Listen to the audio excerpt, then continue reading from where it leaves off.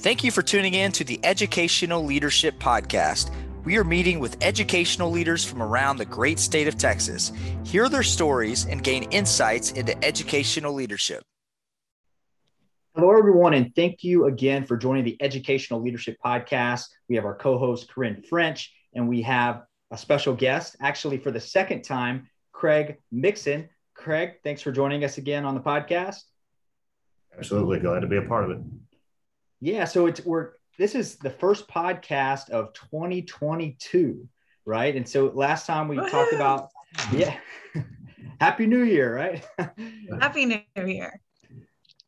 We're having a little bit of deja vu because the COVID numbers are going up, but we're not going to talk about COVID on this podcast. We're going to talk about something a little bit different. We're going to talk about what we're seeing right now that are influence our kids in the library. That's part of that.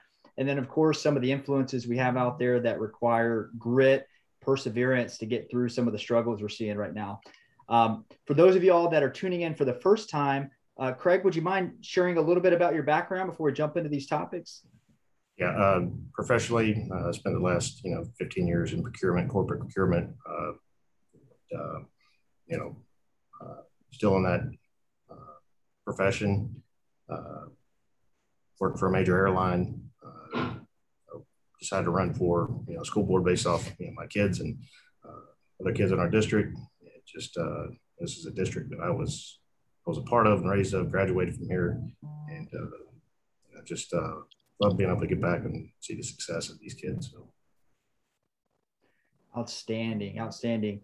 And yeah, it's being a part of the school board. I'm always impressed by it because you're working. You have a full-time job, plus you're giving back in the evenings, and sometimes those evenings turn into early mornings, from what I hear. So in addition to everything you have going on, appreciate you taking some time out of your lunch hour to join us here on the podcast. And so this topic has come up a few different times, and that's related to books in the library, not just with us, but with other school districts. And it seems like a hot topic right now. Corinne, Craig, what are y'all seeing right now as far as books in the library? I know when I was growing up, this wasn't really an issue. At least I never heard about it. But now you have all these different perspectives on things that are influencing our kids. I mean, what are y'all's thoughts? Corinne, I'll let you go ahead and take first. I know y'all are going to do that to me.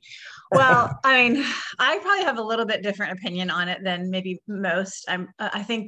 I personally think that there's probably a line that we should not cross. But I think for high schoolers, the things that are in their library, we probably shouldn't ban much what's in the high school library. I definitely think we talked a little bit before this started, being age appropriate. And when children are little, I definitely think there is a method of protection and that we need to be protecting their minds. But if children have cell phones, they know more than we do about anything and everything. And so I think the minute you tell a student, you can't have this or can't have that, I think we just have to be careful, because I think we don't want to push an agenda, but we also don't want to not let students see what's really out there. So it's a tough topic. This is why it's so politicized. Yeah, I think definitely politicized. My perspective on this is, one, if they're picking up the book, I think first off, that's a great start in picking up a book. I will agree with you, the age appropriate, context. I think that, sticking to the TEKS and teaching these kids, basic fundamentals at the K through, 8 grades. As far as, in the high school, I'd still stick to kind of the opinion of sticking to the TEKS and not pushing certain agendas. I think it's important for public education to teach history, historical facts. It's hard to maintain what comes into the libraries, but for a board member, it's also specific to the area that you live in and the people that you represent. Here in New Canaan, it's a pretty strong conservative base, and I think that our kids picking up books on their own is a good thing, but sticking to basic fundamentals and TEKS, they'll eventually form their own opinions politically. And honestly, I think that responsibility lies more at home than it does, within the public school. They'll pick up their political opinions or whatever that may be from their homes, but leaving education to be strictly historical, and historical facts. On that same note, students are going. It kind of ties back to a podcast we did a couple of weeks ago, and it's talking about the role of a school district, academics versus parenting versus crossing those boundaries a little bit. And I mean, right now, obviously, there's some really controversial topics out there. And one thing that I'm curious about is if a student goes into a library and they pick up a book on one of these controversial topics, they're in a safe space. They feel like they are anyways. They're in a school district. This is their safe for a lot of students, especially if they have troubles at home. The school is where they go for their safe haven. And now they're going to the library, they're picking up a book. I just wonder if students are really taking a step back and thinking to themselves, okay, this is one person's opinion. This is one person's perspective. And especially when they're young and they're so malleable, and they're so easily influenced by different things. I just wonder if they pick up that book, and if it's some extreme topic or it's some morally questionable topic, if they're just going to open up and just take it all in, without a grain of salt, for lack of better words. I mean, what are y'all's thoughts on that?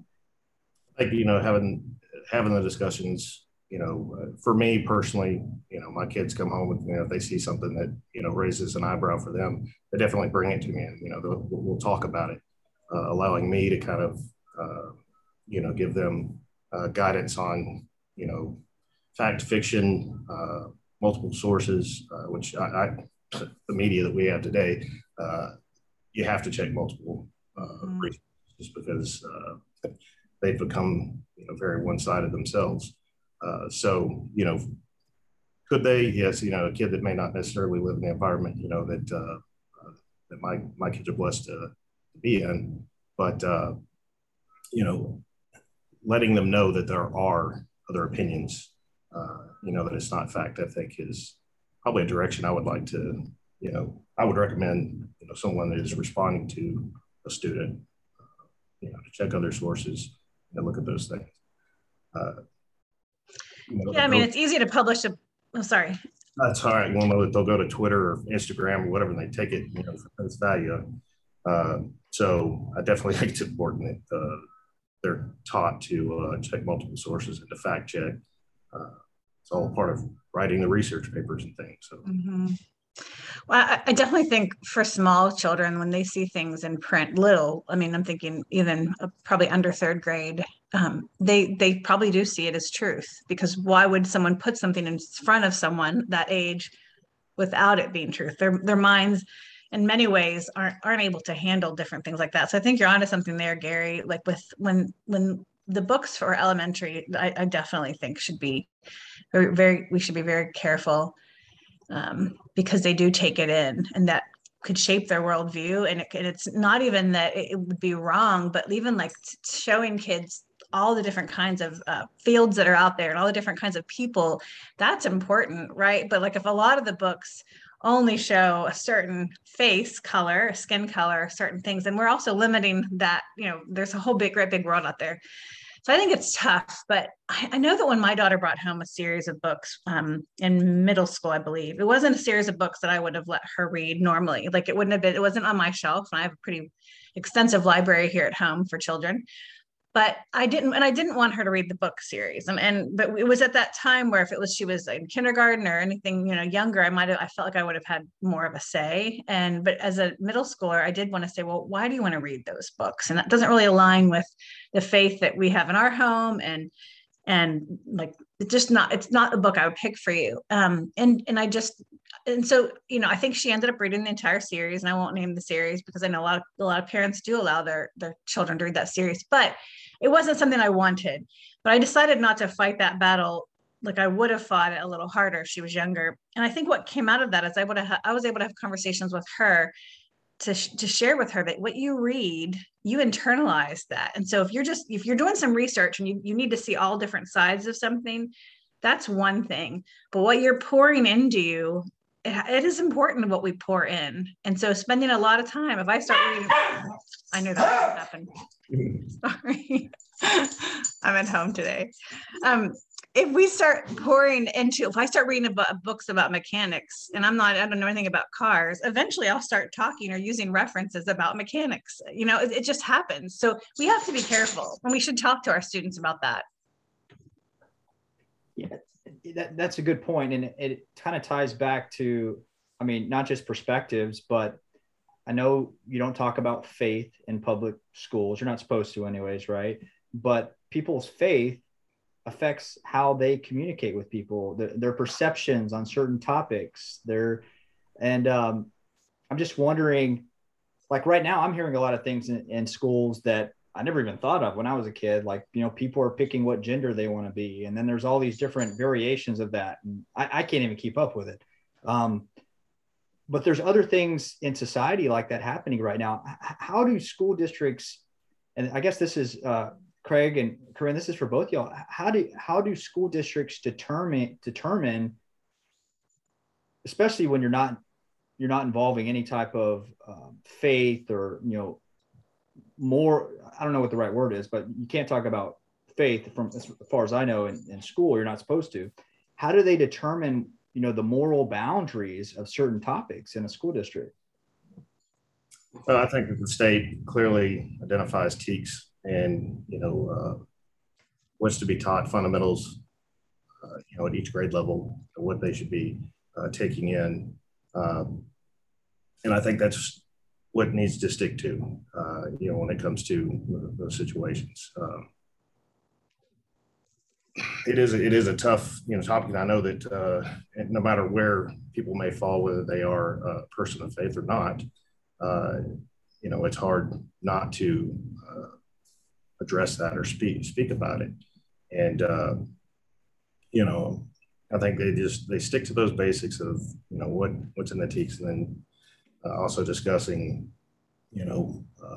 multiple other avenues and fact checking and things like that. I think it's just important. Yeah, it is important. It kind of, as far as the fact checking and what's right, what's not right. With all this conversation around books in the library, and this is just a starting point, right? Books in a library, but it kind of morphs into other areas once you start having conversations outside of the library. But what's happening right now within school districts around these controversial topics? Is it kind of up to the board and the leadership to determine what's right and wrong related to these topics, or are there some sort of guiding principles in place? I know you mentioned TEKS, is that right? You mind explaining what that is? TEKS is essential knowledge. Corinne, help me. Gosh, you would get me on that. It's basically the guidelines that each grade level, what is to be taught throughout that year, and what the kids are to come out of that grade knowing based off basics, whether it be mathematics, certain problem solving, addition, subtraction. You move into algebra, and those are they're guidelines, for teachers to know what is to be taught during those each grade level. Yeah, it stands for Texas Essential Knowledge and Skills. Sorry.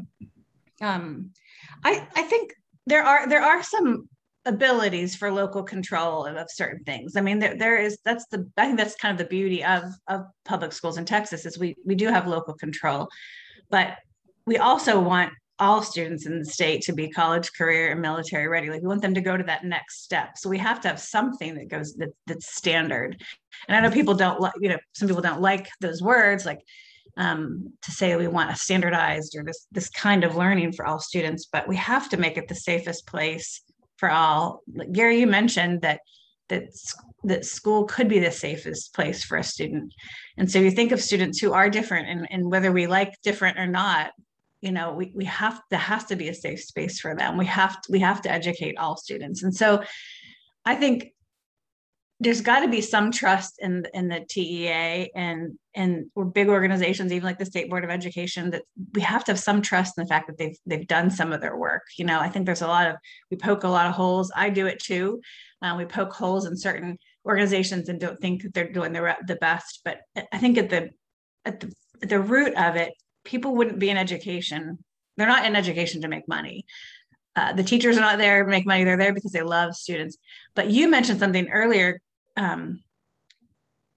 that I think is important. One of you mentioned this. I think it was you, about your wife working in the library, and the books are bought in bundles sometimes. So you might buy this packet of the new books and there could be some in there that just aren't good. And there might be some librarians over the years that might have made a few mistakes. And it's like, that doesn't mean they're all bad. That doesn't mean all books are bad. So I think I think we have to just take a step back. And I like what you said earlier about just focusing on the basics. What do our kids need? Our kids need loved right now. They need taught, they need encouraged. And how do we get back to that and kind of let some of this other political stuff stay out in that world? Because bringing that to them is like, it's a shame on us if we're doing that. If we're politicizing even board work, then, and people are. And so I guess I want to kind of say that, like, shame on the people that are doing that, because our kids' minds and hearts are at stake. They truly are. Craig, what are your thoughts on that? I mean, when I was growing up, you go to school to learn math, English, science, history, and you try to go to college. If you don't, you try to get a good job out of high school. I mean, that was the goal. It seemed pretty simple. And I'm just going to be honest here. I wasn't reading a lot of books in high school. I read the books they told me to read in class, and or Cliff Notes. I had Cliff Notes, man. I don't think I read a full book in high school. So, I mean, there's a lot of talk. It's almost like politics, community activism, controversial topics. I mean, this is what's people are talking about right now. Has there been a shift in kind of the mindset of public education over the past, I don't know, I don't want to age myself, but 30, 20, 30, 40 years, that maybe they're not as focused on going to college, getting a job. It's more about changing society a little bit? I would agree that, things have changed. I don't necessarily know if it's from a public education standpoint. I'm not an educator. I know Corinne is, and, teachers, they go into this profession and right now it's a very difficult time to be in this profession. We see a ton of them leaving the profession, but they're in it for a reason. They have it's basically inside of them to want to teach and, watch these kids. It's not a job, I think, that, hey, I think I'll go teach today and, just become good at it. It's, you have to have heart to want to do it. And, the environment that we're in, it's a political environment, just what's pushed down, a lot of our, through media, social media. You and I went to school, we didn't have, and thank God, we didn't have Facebook, Twitter, we didn't have cell phones that had, cameras and videos and items like that. So the access to data today is so quick and so fast, it's just not something that we encountered. We also, we would have to go home to make a phone call to call our friend, it wasn't a text or shooting. So, it's definitely a different environment that we're in. I don't necessarily know that it's public education itself. There are, many of those that will politicize education, but, in the long run, we're still trying to get kids through the basics of reading, writing, math, science, history, and sometimes in teaching history, it's, one of my favorite subjects, history, economics, government, obviously those are strong points of mine, but it's important, even though that to teach our history isn't necessarily always a beautiful thing, but you got to teach the facts, and or else we end up repeating it. And I think it's important to continue to teach those things, but definitely a different environment, that our kids are in, and the challenges that I see my kids go through, their middle school and high school level now, definitely not something that I encountered, when I was there.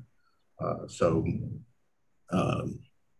we got to teach them to have, that key word, we got to teach them to have grit themselves to be successful. I just read an article this morning from Forbes. It said why education is about to reach a crisis of epic proportions. And Craig, you mentioned teachers leaving the field, and I work in higher ed, and people are leaving student affairs and higher ed in masses also across the state and across the nation. This one sentence in this article talked about like the self-care, like no longer can we just keep telling teachers like make sure you're taking care of yourself, like, and I'm just wondering like, what can we do as board members? I was just dreaming this morning, feeling like I wish there was just a way to compensate them more, to truly honor them for their work. Because if I think people have said over the years, oh, teachers have the summers off and whatever, like. No one stops being a teacher. You don't stop just because you're not in the classroom. So what can we do as a board? What can we do? Because that's what I keep thinking, like we have grit and they have grit. We want our kids to have grit, but what can we do differently as boards right now? Yeah, compensation is definitely always, a great, great way to say thank you. I think it's the best way to say thank you. And teachers, obviously, that it's a tough field. They know how much they're going to make, over a certain period of time and career. I would like to see the legislature, address, TRS and their retirement options. And you've got multiple other state organizations, whether it be TxDOT, that have much better retirement plans than educators. I think that would be a great way to say thank you and to give them opportunities to have better investment options in their retirement. I mean, TRS, it's not much to retire on, and their options are slim. That's not necessarily something from a board perspective, as individual boards, but as board members, approaching our legislators, I think that's definitely something that needs to be brought to the forefront and addressing their retirement options. And, obviously, being fiscal responsible board members to ensure that, we're able to manage the money to where we can give incentives and raises and things like that. So that's a great idea. That sounds like something that we could put on the advocacy agenda and some of the things that we ask for in the grassroots meetings. The grassroots meetings will be coming in the next couple months. And Gary, those are meetings that TASB holds. All the directors in the state will help lead these meetings, but it's a time to hear what we can do differently and how we want to address the next session when they're. So that's a great idea. I'm going to have to make sure I mention that. At our grassroots meeting, there's reason to stay within the field when you retirement, is going to be good. At least having the investment options. I'm not saying huge pensions, things like that. I'm just better investment options. When they can choose to put it into different funds and see it grow. Better 401k plans. It's a large group of people throughout the state, and why they're, stuck with the TRS plans, I'm not 100% certain, but I do think it would build retention and keeping people in the field. They know that they have something to work that will pay off, in the end when they decide to retire. That's a great question. I mean, that's great. I'm gonna make sure I put that on Region 11's, put that out there and see what kind of, where that goes with Region 11. What are some other things that you think we should be focusing on as a board member in the next year?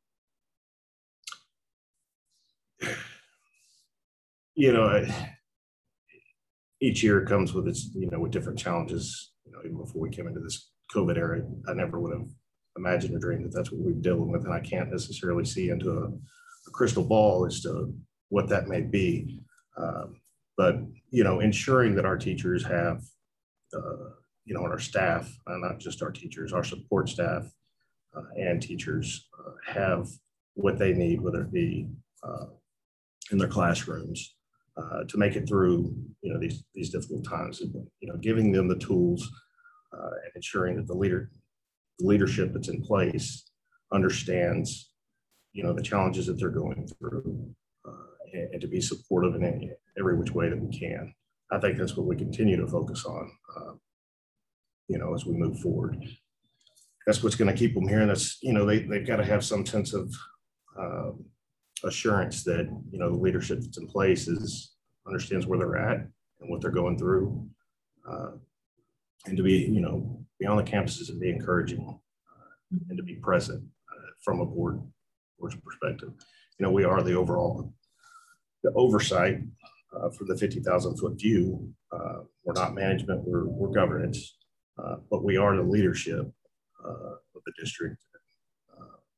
I think it's important that they know that we're involved and we know what they're going through. Mm-hmm. When we started this podcast, we talked about books, and I keep thinking like the students can handle things and more than we think that the students can handle. But how do you know, in your district have a student advisory committee or council time where you are actually hearing from the students and the students' perspective? Because that's what I'm thinking. We don't at our district, at least like from my view and my role as a board president, I don't spend a lot of time hearing from the students. And that's something that I would like to know, like, what do they need? Because we know what the state says they need and whatever, but they're the ones that we've all suffered in this last year and a half. But do you have any kind of connection with students and hearing their voice? I know you have your own students that are yours in your home, but. Yeah, we just recently had a student just emailed the board. I was kind of set back. I was like, this is a great question. It was, in relation to policy, and it was a kid that was wanting to advocate for them. I was encouraged that they were reaching out and engaging, that they know who to reach out to. As far as a student advisory committee, I'm not aware that we have that in our district. I know that each individual campus will have those. And, from a board's perspective, that's where being involved, in the schools and going in and seeing like what's in place, activities, things that are going on. We have principals, that reach out and ask us to come participate, whether it be in some special event, and every opportunity that I get to do that, I do, so that I can see, with the students, their achievements and things that they're doing. Sure. Yeah. Well, and I was thinking of things that can be done that don't cost a lot of money and don't put a lot of extra pressure or burden on our already overburdened staff, right? Like, so what the ideas and things I'm thinking of as we move forward in our district, and we're just now engaging in a strategic planning process that will take us pretty much like a 10 to 12 year vision, not including facilities and bonds, but just student focused. And that's one of the things that I want to know more about is what are the students, what do they think and what do they feel? Because you can hear them when they're upset or when they're wanting to change something. And kudos to that student that reached out to y'all, because that's important for people to be able to learn to do that. But I think when things aren't stressful, like we're just going to have this conversation, tell us what's going on, how can we do things better or whatever. I think we might be surprised how smart that our students are, like they're our future. And that's why we do this work, because we care about our future. But I'm just wondering if that's one thing that we can do differently as boards is, and I know some districts do have vibrant student advisory committees, but that's one thing I'm thinking of for us. Yeah, definitely. Let me know how that works out. I'd be interested to hear that. In each individual district, I think, has different goals and great ideas, and when we're able to share those across the boards, I've got friends in multiple other districts. We chat about things, but it's always what's right for the individual district. Mm-hmm. A West Texas district versus, a suburb of, larger city with Dallas or Houston, things like that would be. Well, Craig, Corinne, I know we're running short on time here. Want to thank y'all for being on the podcast. And just before we close out, it seems like, based on what we talked about, is leadership is needed now more than ever. You have your students that are getting information from multiple sources, whether that's social media, the library, and they're getting it fast. And while they can learn on their own, obviously they're still young, they're still learning, they're still developing. They need somebody there to kind of help them navigate through some of the content and information that's out there. And y'all have a tough job, right? Being on the school board as those leaders. So I just want to say thank you. You both are inspiring. And Craig, just want to thank you for being on the podcast.